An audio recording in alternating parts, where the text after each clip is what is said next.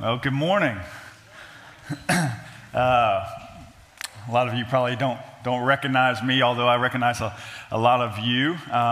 Just so honored to be here. My name is Todd Baumgartner, and like I said, I know quite a few of you guys. My wife, Miss Kimberly, and I just say Miss Kim because I'm used to talking to the athletes at ASU, but Kimberly, my two kids are back there as well, and I've been scheduled to come preach for a couple months now, and just so honored to have the privilege to do so. And just a little bit about me, real quick. I work for a ministry called Fellowship of Christian Athletes, whom you guys support, and as a church, and some of you even individually support us. And it's pretty simple. I get to take the gospel of Jesus to the campus at ASU and also the surrounding high schools and junior highs. And so without you guys and without your support, we don't get to do that. It's been a privilege. I get to walk right alongside my wife as she gets to minister to some of the female athletes as well. And so, just one quick highlight I want to update you guys with, and then we'll jump into the passage. We got a lot to get to this morning. And also, by the way, I tend to walk, if you haven't noticed just yet. So if you get a little dizzy, just raise your hand. I'll try to stop for you. But one highlight real quick from how things are going within FCA at ASU and other places. Just a few weeks ago, y'all, this was amazing. So we've been going and highlighting different sports at ASU, and this particular week was soccer's week, the women's soccer team. And so we all met at the indoor facility, and we got all the football guys and baseball guys and volleyball girls and track girls and all these athletes to come, and the soccer girls were going to kind of highlight what they do. So they were going to take free kicks and PKs and going to see if the football guys could do the same and kind of teach them how to do that. It was a blast. We had probably 60 athletes or so show up, and then at the very end, we shared the gospel, and we challenged these athletes to evaluate their life. And y'all, it was amazing. We had 16 athletes stand up and say, "Man, I want to follow Jesus with my life." And it was, y'all can clap for that. It was amazing. And just to say that that's what I get to do for a living because of you guys. You guys play such a big part in that. And since then, obviously, that's a lot of athletes. But my job isn't just to share on Monday nights. It's to walk with those guys. And my wife and others walk with those girls who profess Christ and teach them and disciple them and teach them how to read the Word and this new life that they're wanting to live. Walk alongside them and teach them how to do that. And so it's been an absolute joy. And so just to update you guys and say how much we appreciate y'all. We love this place. We remember setting things up at ASU and most of you guys that were part of that crew at the very beginning, waking up at 6 a.m. and guys grabbing donuts and then building this place. I think our name is on a beam somewhere in the lobby out there. We absolutely love, and so again, just to have the privilege to stand up here is phenomenal. So thank you. I'm gonna pray. While I do that, you can make your way to Numbers chapter 13, and then we'll get right into it. Lord, thank you again for this morning. Lord, I continue to pray that Lord, you would just speak, Father. This text has so much to say. You have so much to say just through the text. I don't even really need to say a whole lot. It speaks for itself. And so I pray, God, that this morning you would say what you want to have said, Lord, and that you would meet us right where we are to hear Colton's testimony. Father, how you use the chaos and friendship and to save a life, Lord. It was absolutely amazing. What a phenomenal start, Lord. We thank you. We thank you for your son, Jesus, and his sacrifice on our behalf, Lord. It's in his name we pray. Amen. All right, so before I get to Numbers chapter 13, just to kind of set this thing up, in in today's world, there's just so many things that tend to grab our attention. If the enemy's got a tactic, most of us know him as a liar, but what he likes to do is he likes to just bounce your attention off of the Lord. If he can, if he loses one, like we just saw, if he loses a person, loses a soul, then what he wants to do to you as a follower of Jesus is make you as inefficient, ineffective for the kingdom as he possibly can. And so what he does is he tries to get you to look at everything other than Jesus. What Jesus wants us to do is fix our eyes onto him as we follow him in every entity of our life. He says things like 1 Thessalonians 5, to pray without ceasing. Pray without stopping is a literal verse in 1 Thessalonians 5. And I ask myself all the time, why do I not do that? Why do I stop praying? Why do I not follow what the Lord has commanded? And I was thinking about it as I was studying this, and I was like, it's not really the case where I just say, you know what, I'm not gonna do that, Lord. That sounds impossible. I don't think I can do that. The reality is I just don't think about it. I just don't think that I can continually be praying. It's just not aware. It's not at the forefront of my mind that I can just pray whenever I want to. That I don't have to be sitting at my desk by myself and have this alone time, but that I can pray wherever I want to. And so a lot of times that's exactly what the enemy wants to do, is just to provoke your attention somewhere else off of the Lord so that you don't stay fixed on the Lord.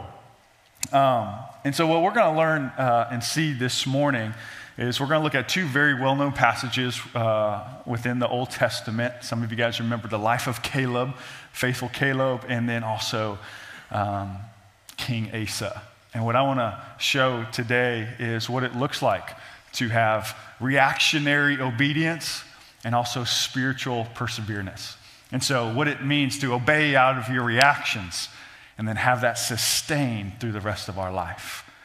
So hopefully you've had a chance to get to Numbers chapter 13. Like I said, we're going to do some reading today, but the passage speaks for itself. So if you would pick up with me, Numbers 13, 1 through 3. Should be up there. Here we go.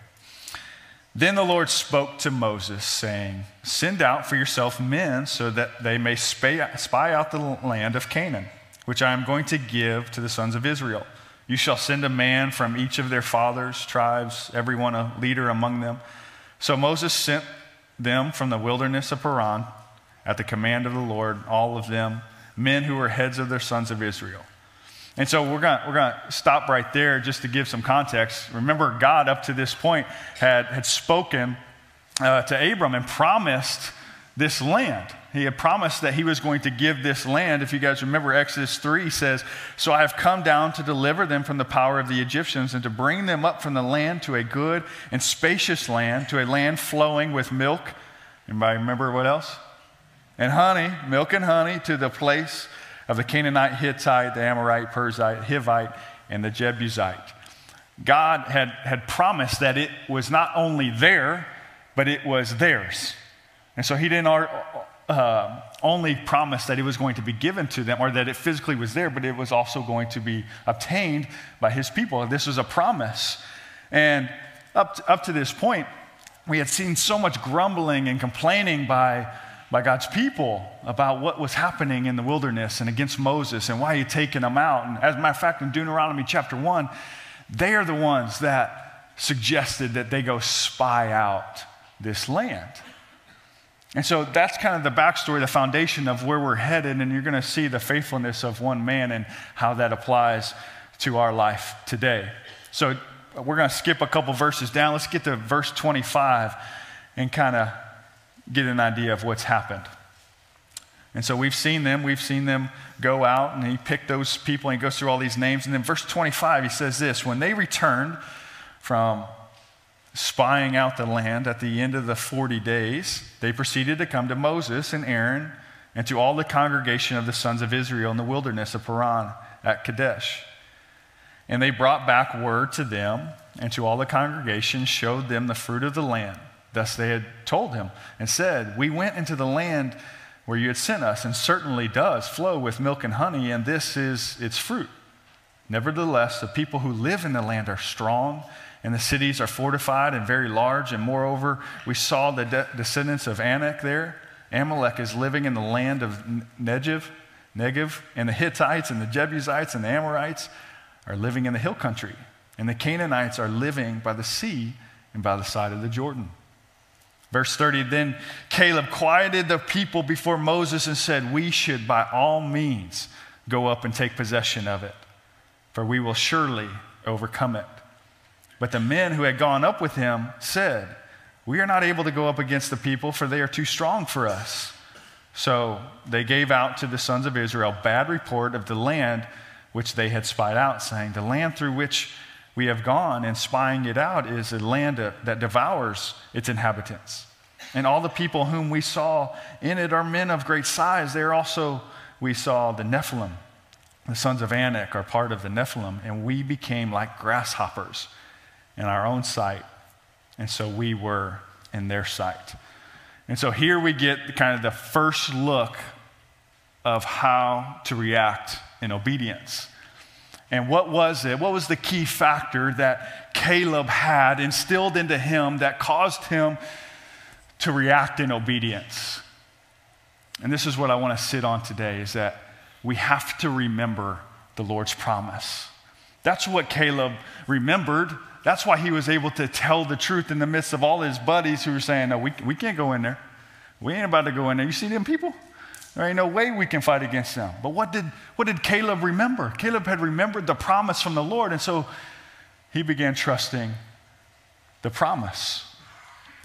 You know, and many of us would probably acknowledge that we trust the Lord, we trust God's promises, but our actions every single day will speak to whether or not we actually do trust in the Lord. Matter of fact, your actions and my actions will either validate or they will void what it is that you say or what it is that you actually believe. See, those words, trust and belief and faithfulness, those are action words. Those involve you actually doing something. And we see how Caleb's faith was validated in those moments. He knew the promise and trusted God was going to get him through. It didn't matter what the land was inhabited by. He just trusted the promise. And he knew. He saw the same things those other spies saw, but it didn't matter. And it doesn't matter for us today. It doesn't matter how chaotic life may seem. It doesn't matter how bad the odds are in our favor. It doesn't matter. When you are trusting in the Lord and believing his promise that he will come through. And later we're going to look at how that applies to our life. But the story doesn't end there. And so let's pick up, and I know I'm moving quickly through this passage. I promise we're going to tie this up in a bow here after a while. But Numbers 14, verses 22 through 24.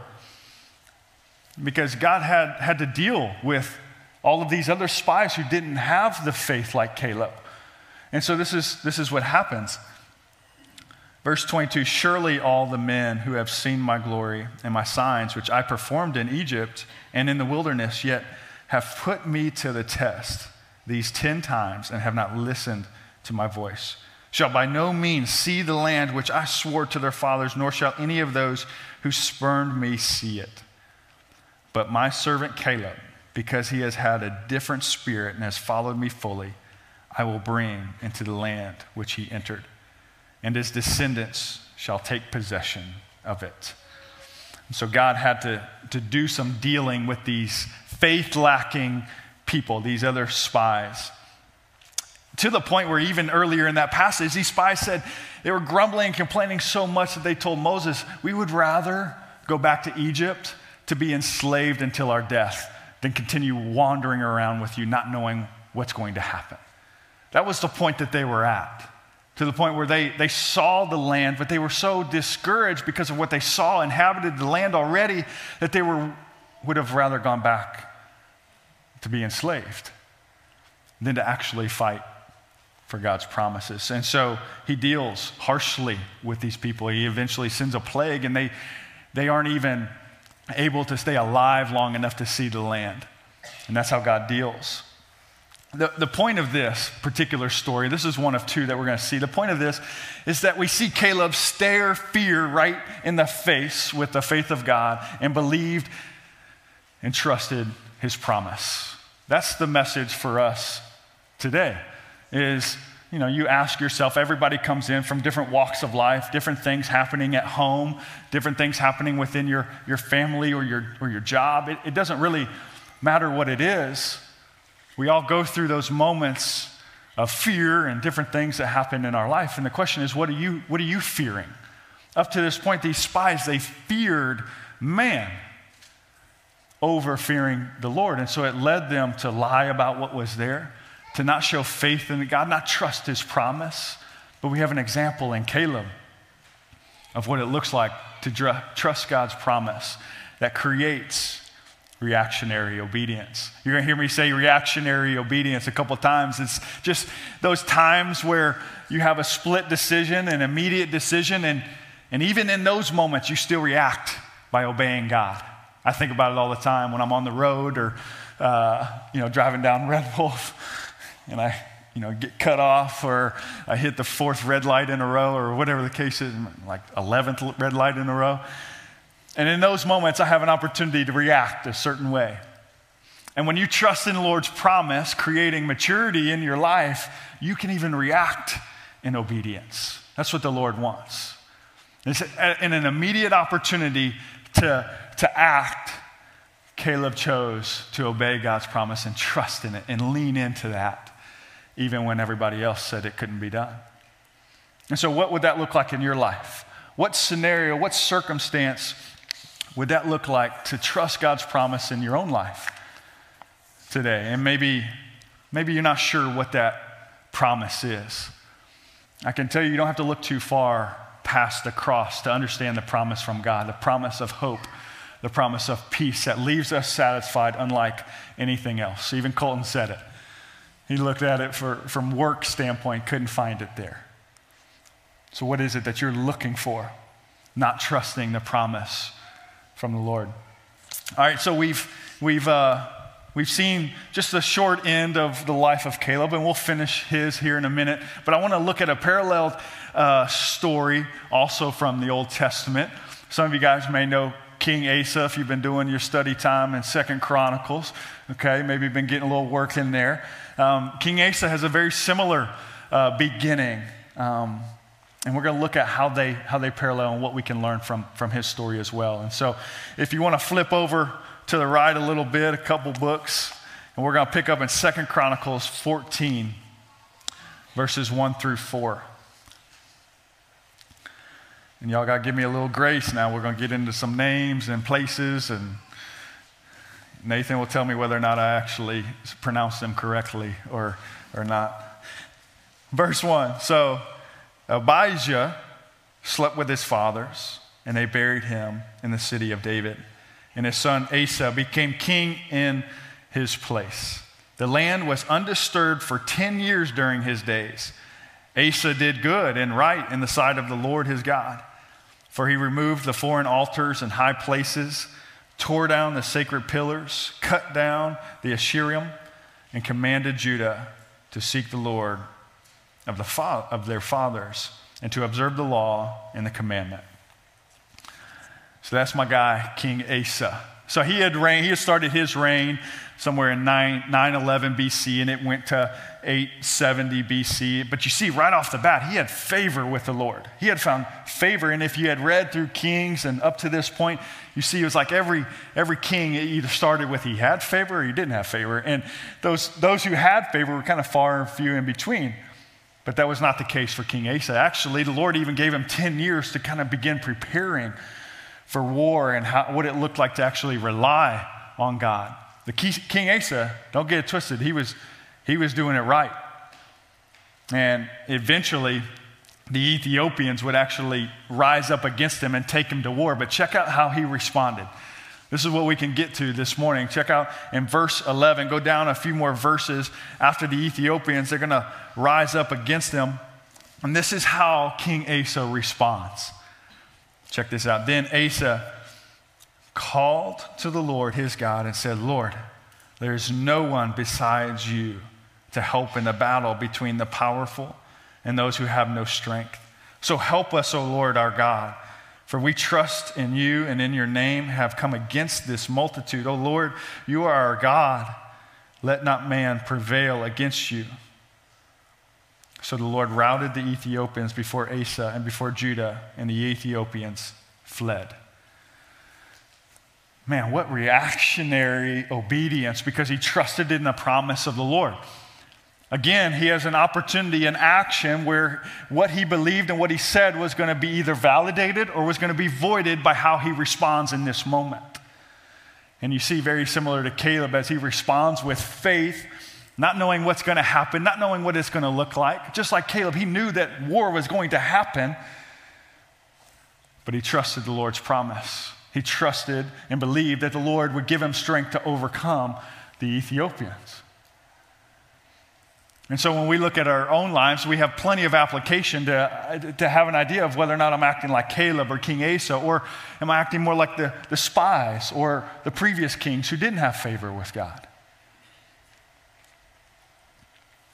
But something interesting happens in the next chapter with King Asa, chapter 15.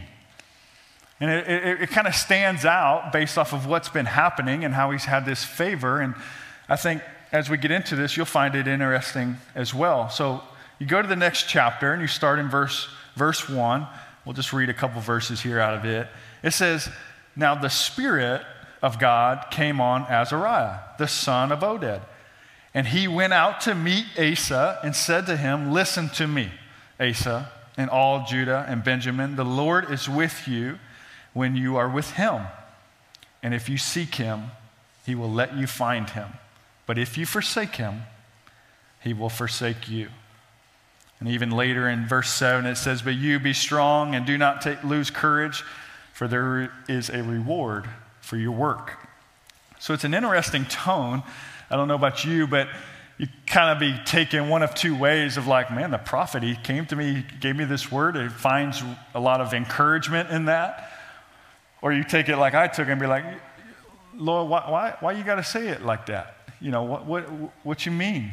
What you mean by that? Forsaking you and you'll forsake me. Like, what does that mean? But, you know, for King Asa, he had taken a lot of encouragement out of that.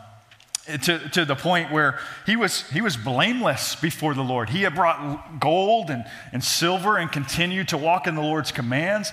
He took things that were dedicated to their fathers and gave all this stuff, the gold and silver, to the Lord, set it in the Lord's house, and was deemed blameless. And he was just basically etching his legacy in the Lord's book for us to follow. And had the story ended there, we probably would try to imitate the life of King Asa as we've admired the life of Caleb. But the story doesn't end there. And we're going to get to the finish. But as you look at the parallel of those two stories, two stellar stories of what it looks like to trust God's promise and how trusting God's promise creates reactionary obedience, that immediate action. So before we get to the end of Asa's life, let's go back and look at how Caleb finished.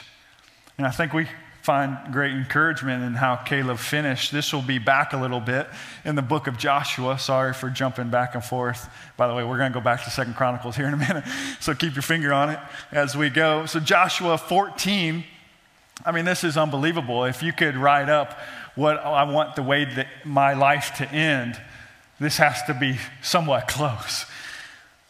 Check this out. Verse 7, Joshua 14, verse 7. "I was 40 years old when Moses, the servant of the Lord, sent me from Kadesh Barnea to spy out the land, and I brought word back to him as it was in my heart.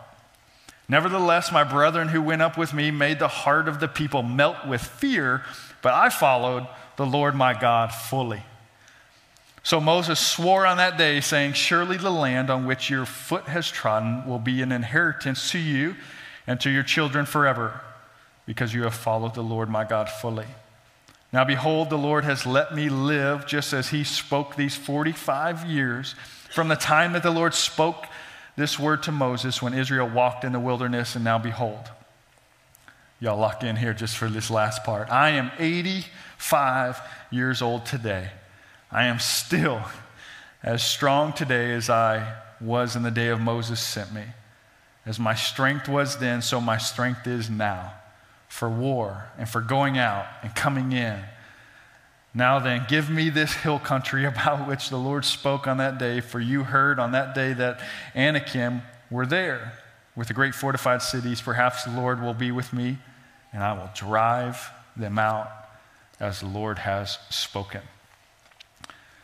I mean, what a legacy to leave as the character of Caleb, as unparalleled, really. But that's what happens when you fix your eyes onto Jesus. When you fix your eyes onto God and believe and trust in the promise, this is what it looks like. So not only does it create reactionary obedience, but when we stay fixed on the Lord, it creates spiritual preservedness, to persevere. I don't know, did I say that right, Nathan? Probably not. Anyways, to persevere and to remain spiritual, to remain locked in with the Lord.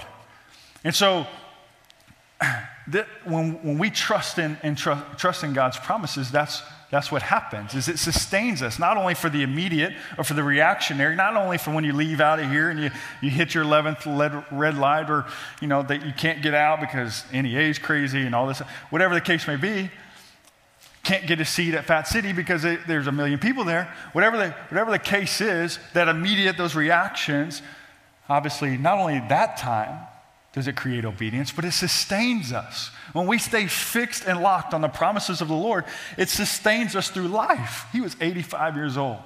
I'm not going to take a poll or have you raise up your hand for those of you that are that old at this point, but just imagine that to be your legacy. Is he said, I'm as strong now as I was then. Whether it's going to war or coming in or going out, whatever the case is, I'm still locked in with the Lord. Would that be your legacy? Because I think about it right now. I don't know when the end is for me. I don't know when my life is going to stop. And so my story may not be when I was 85. It may be when I was 35 or 105 or whatever the case is. But because we don't know where the end is, we have to live this legacy now. Not only where you start, but as you continue to trust the Lord's promise of your life, it sustains you.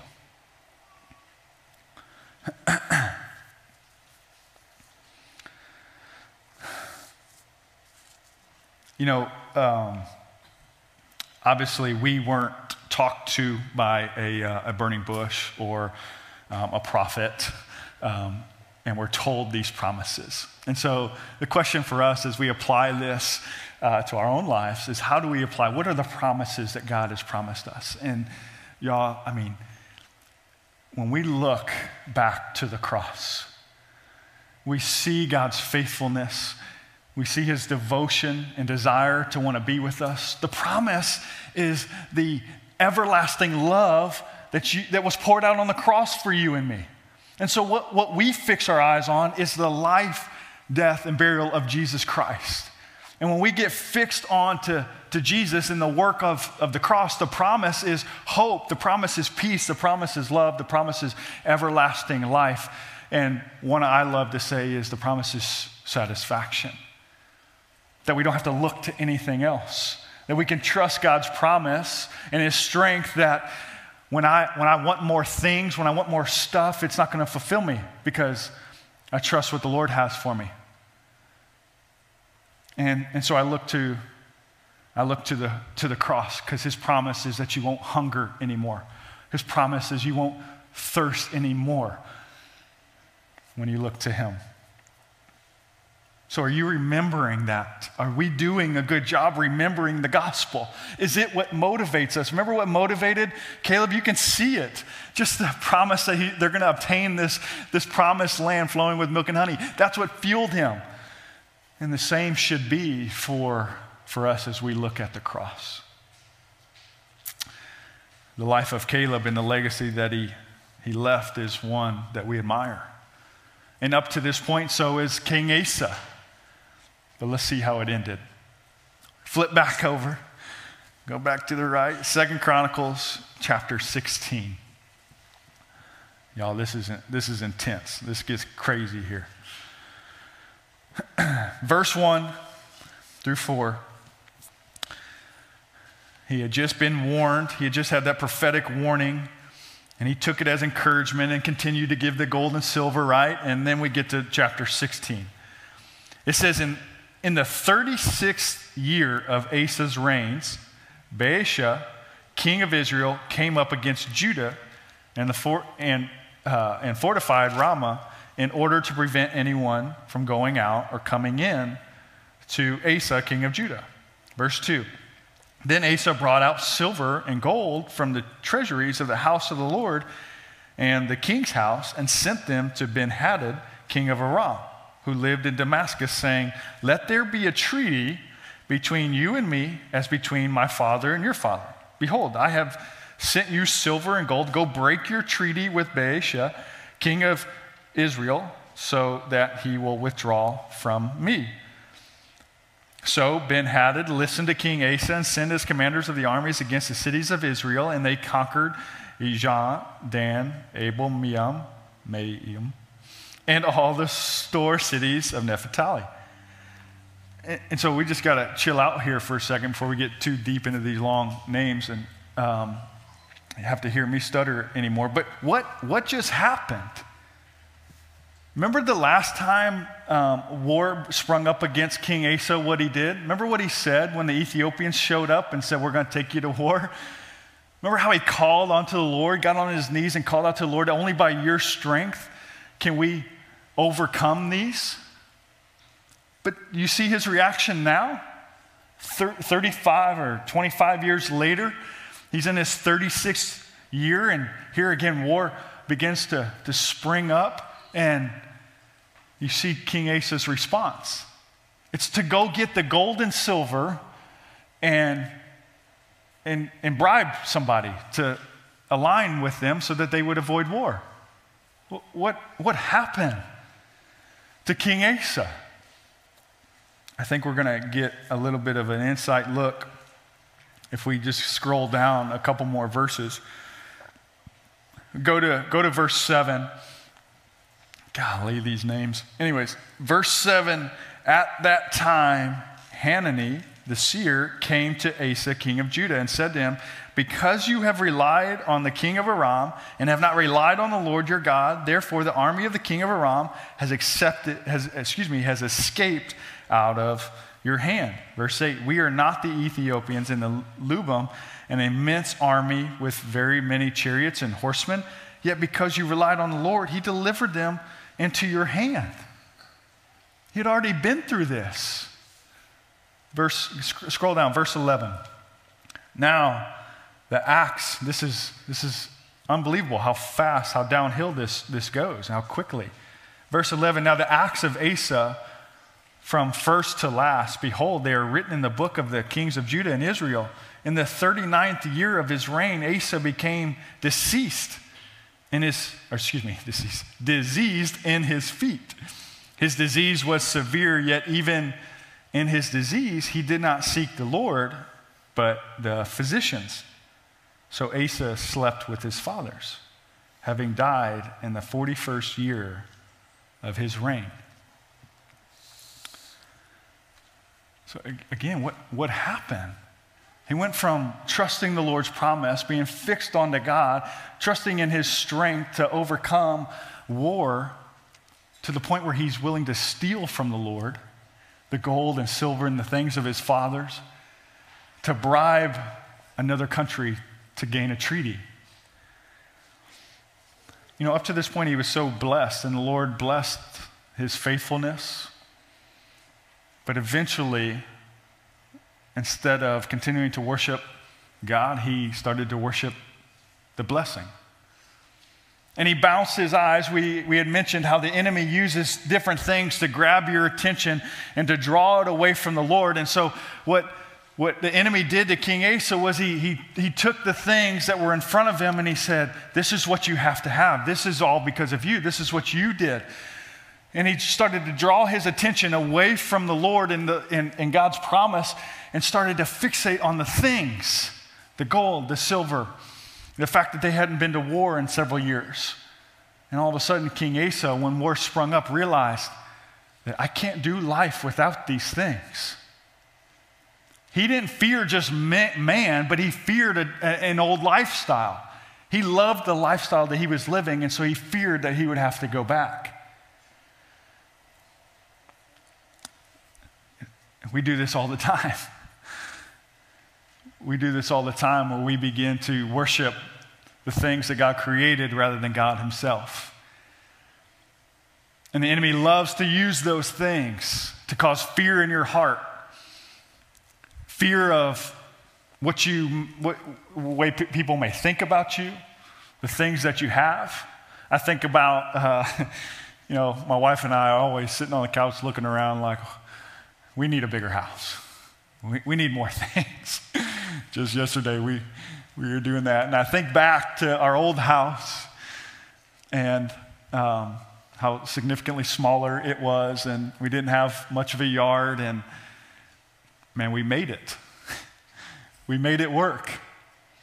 And a lot of times what creeps into me is the fact that I fear going back there, or I fear that now that I've experienced this blessing of where we stand now, I don't want to go backwards. I don't want to live life without that blessing. I have a big yard and a dog and, a couple car garage. And so I get wrapped up into the things and staying fixed on, what if the Lord had come in and said, no, I want you to sell your stuff and I want you to give to the poor. We've seen that scenario. Remember what the rich ruler did? He turned around and he walked away, sombered because he knew what the Lord was asking of him. And so when we look at these two parallel stories, we saw how Caleb finished compared to how King Asa finished. And the question is, what will be your legacy? What will it be when you finish? Because trusting in God's promises will create spiritual perseverance.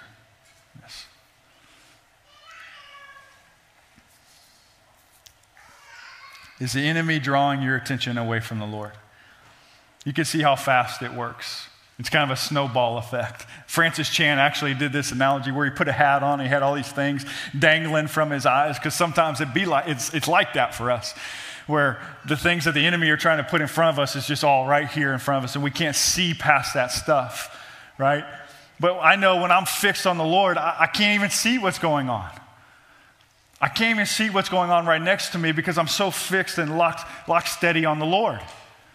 And so we see a couple applications here, these two stories, and the first thing is, don't get distracted. I want everybody to just kind of look at me real quick, and just, I know some of y'all taking notes, but just for a second, just everybody look at me, focus on me, get real locked in right here.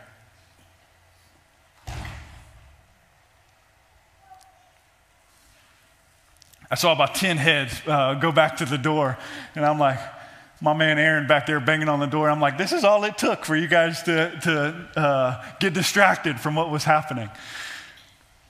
But that's how the enemy works, is the Lord saying, get here, get locked into me, don't get distracted, and then the enemy slams the door and provokes your eyes to bounce off of the Lord. I even set you guys up. I even set it up so it reminded you to come look at me. Lord don't do that all the time, right? And all it took was a door slam to get you to look over there. Not everybody. Some of y'all were really locked in, most of you guys. He's got to bang on the door a little harder than that next time. But that's exactly what the Lord does. Or that's exactly what the enemy does, is he tries to distract us. And the question is, what is distracting you? What is preventing you from Hebrews 12:2 when he tells us to fix our gaze onto the Lord? What is preventing us from doing that? King Asa, we saw it was the fear that set in, the fear of man, the fear of the old lifestyle, whatever it may be, but it was the fact that he was worshiping the blessing rather than the one who gave him that blessing. And, I'm going to kind of land this plane here in a second, and the band's going to come up behind me as they make their way. But I can't help but believe that those two things, when we trust in the Lord, creates reactionary obedience, but then also sustains us. But this goes into every single entity of our life.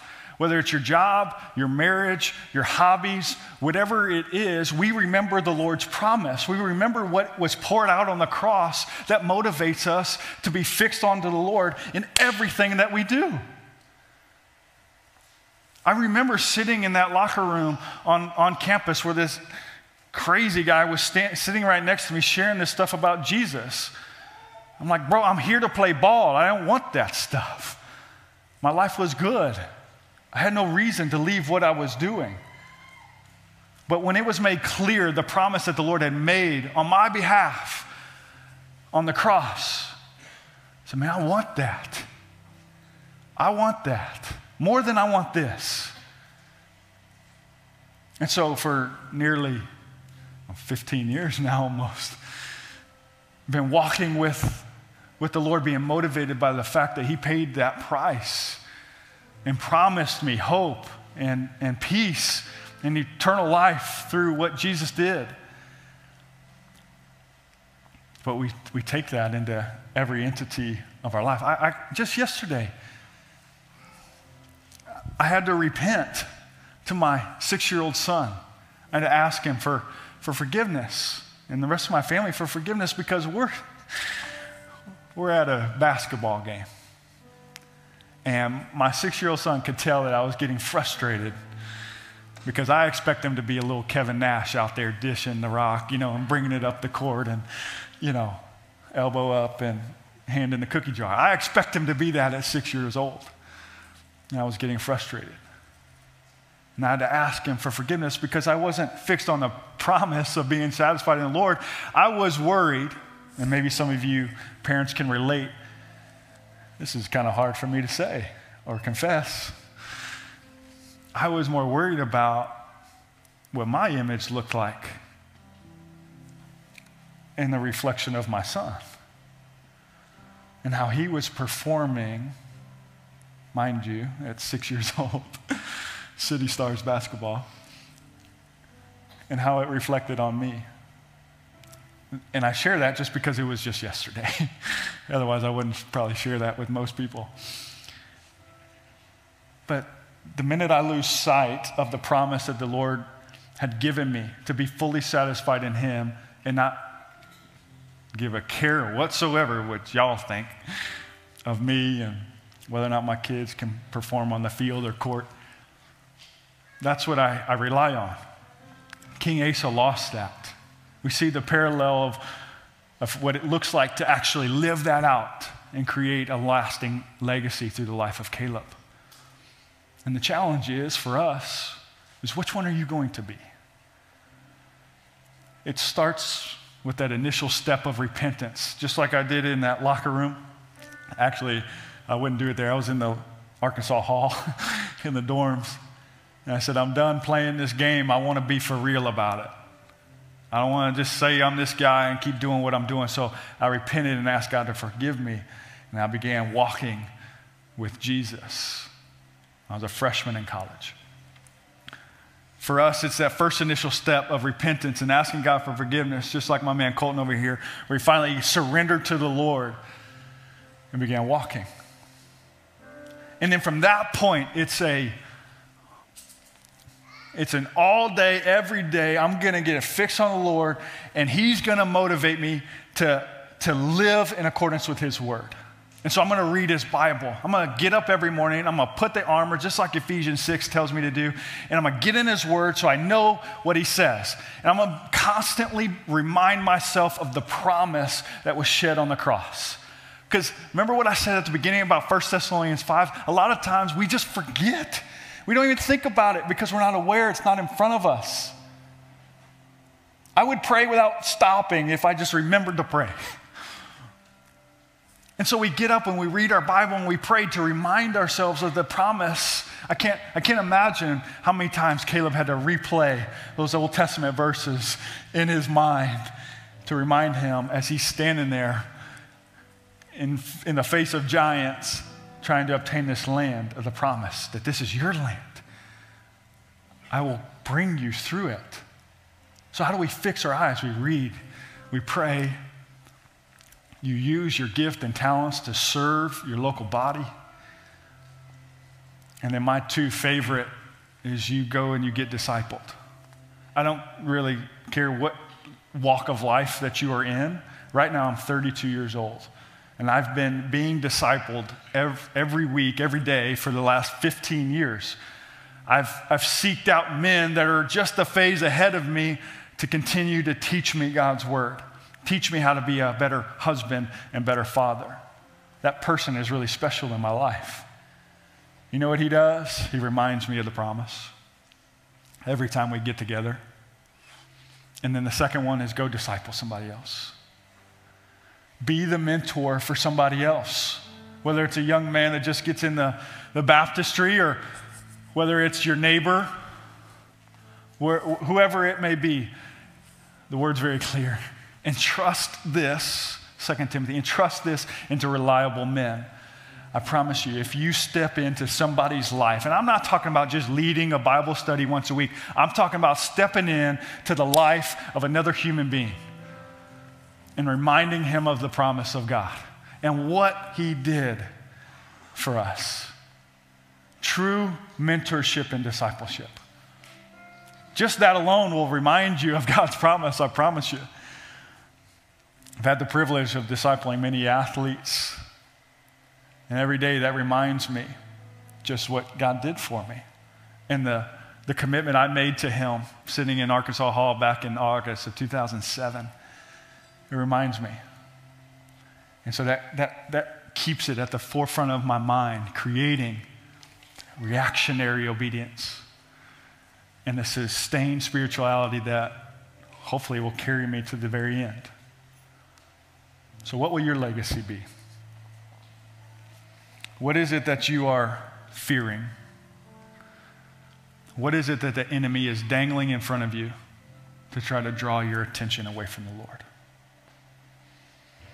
I'm going to pray, and I imagine there's going to be a time of response, and maybe you do that right where you're at, or kneel at the front. I don't really know what the rules are, but kind of do whatever you want, I guess. But I'm going to pray, and this is your time to respond, to kind of evaluate which story you fall in, where you relate, how the Lord can give you strength to stay fixed onto him. Let's pray. Father, thank you again for just your faithfulness. The word Caleb, the name Caleb means faithful and devotion. God, you named him that specifically because you wanted to use his legacy to impact us. And so we thank you for that. We thank you that story resonates with us, Father. But we look at King Asa as a warning to our own lives, that we wouldn't fall into the trap of the enemy where we begin loving the things that you've blessed us with more than you. And so continue to remind us, please, remind us, Lord, of the promise that you set before, that you poured out on the cross, the promise of hope, Father, when nothing can stand up to that. No amount of money, no relationship, no identity can stand up to the hope that creates eternal life in Jesus. That's what we desire. I pray that if any of us in this room are not trusting, are not being faithful, whatever the case may be, that we would surrender right now, that we would say, Lord, I don't want that. I want to follow you. I want to be fixed on you. Maybe we just need a mentor in our life to remind us. Maybe there's somebody around the corner that needs us to mentor them. Lord, but we love you. The text speaks so much for itself, Father, and we're so thankful for that and your words to our lives. Again, we thank you. We love you and pray these things in the name of Jesus. Amen.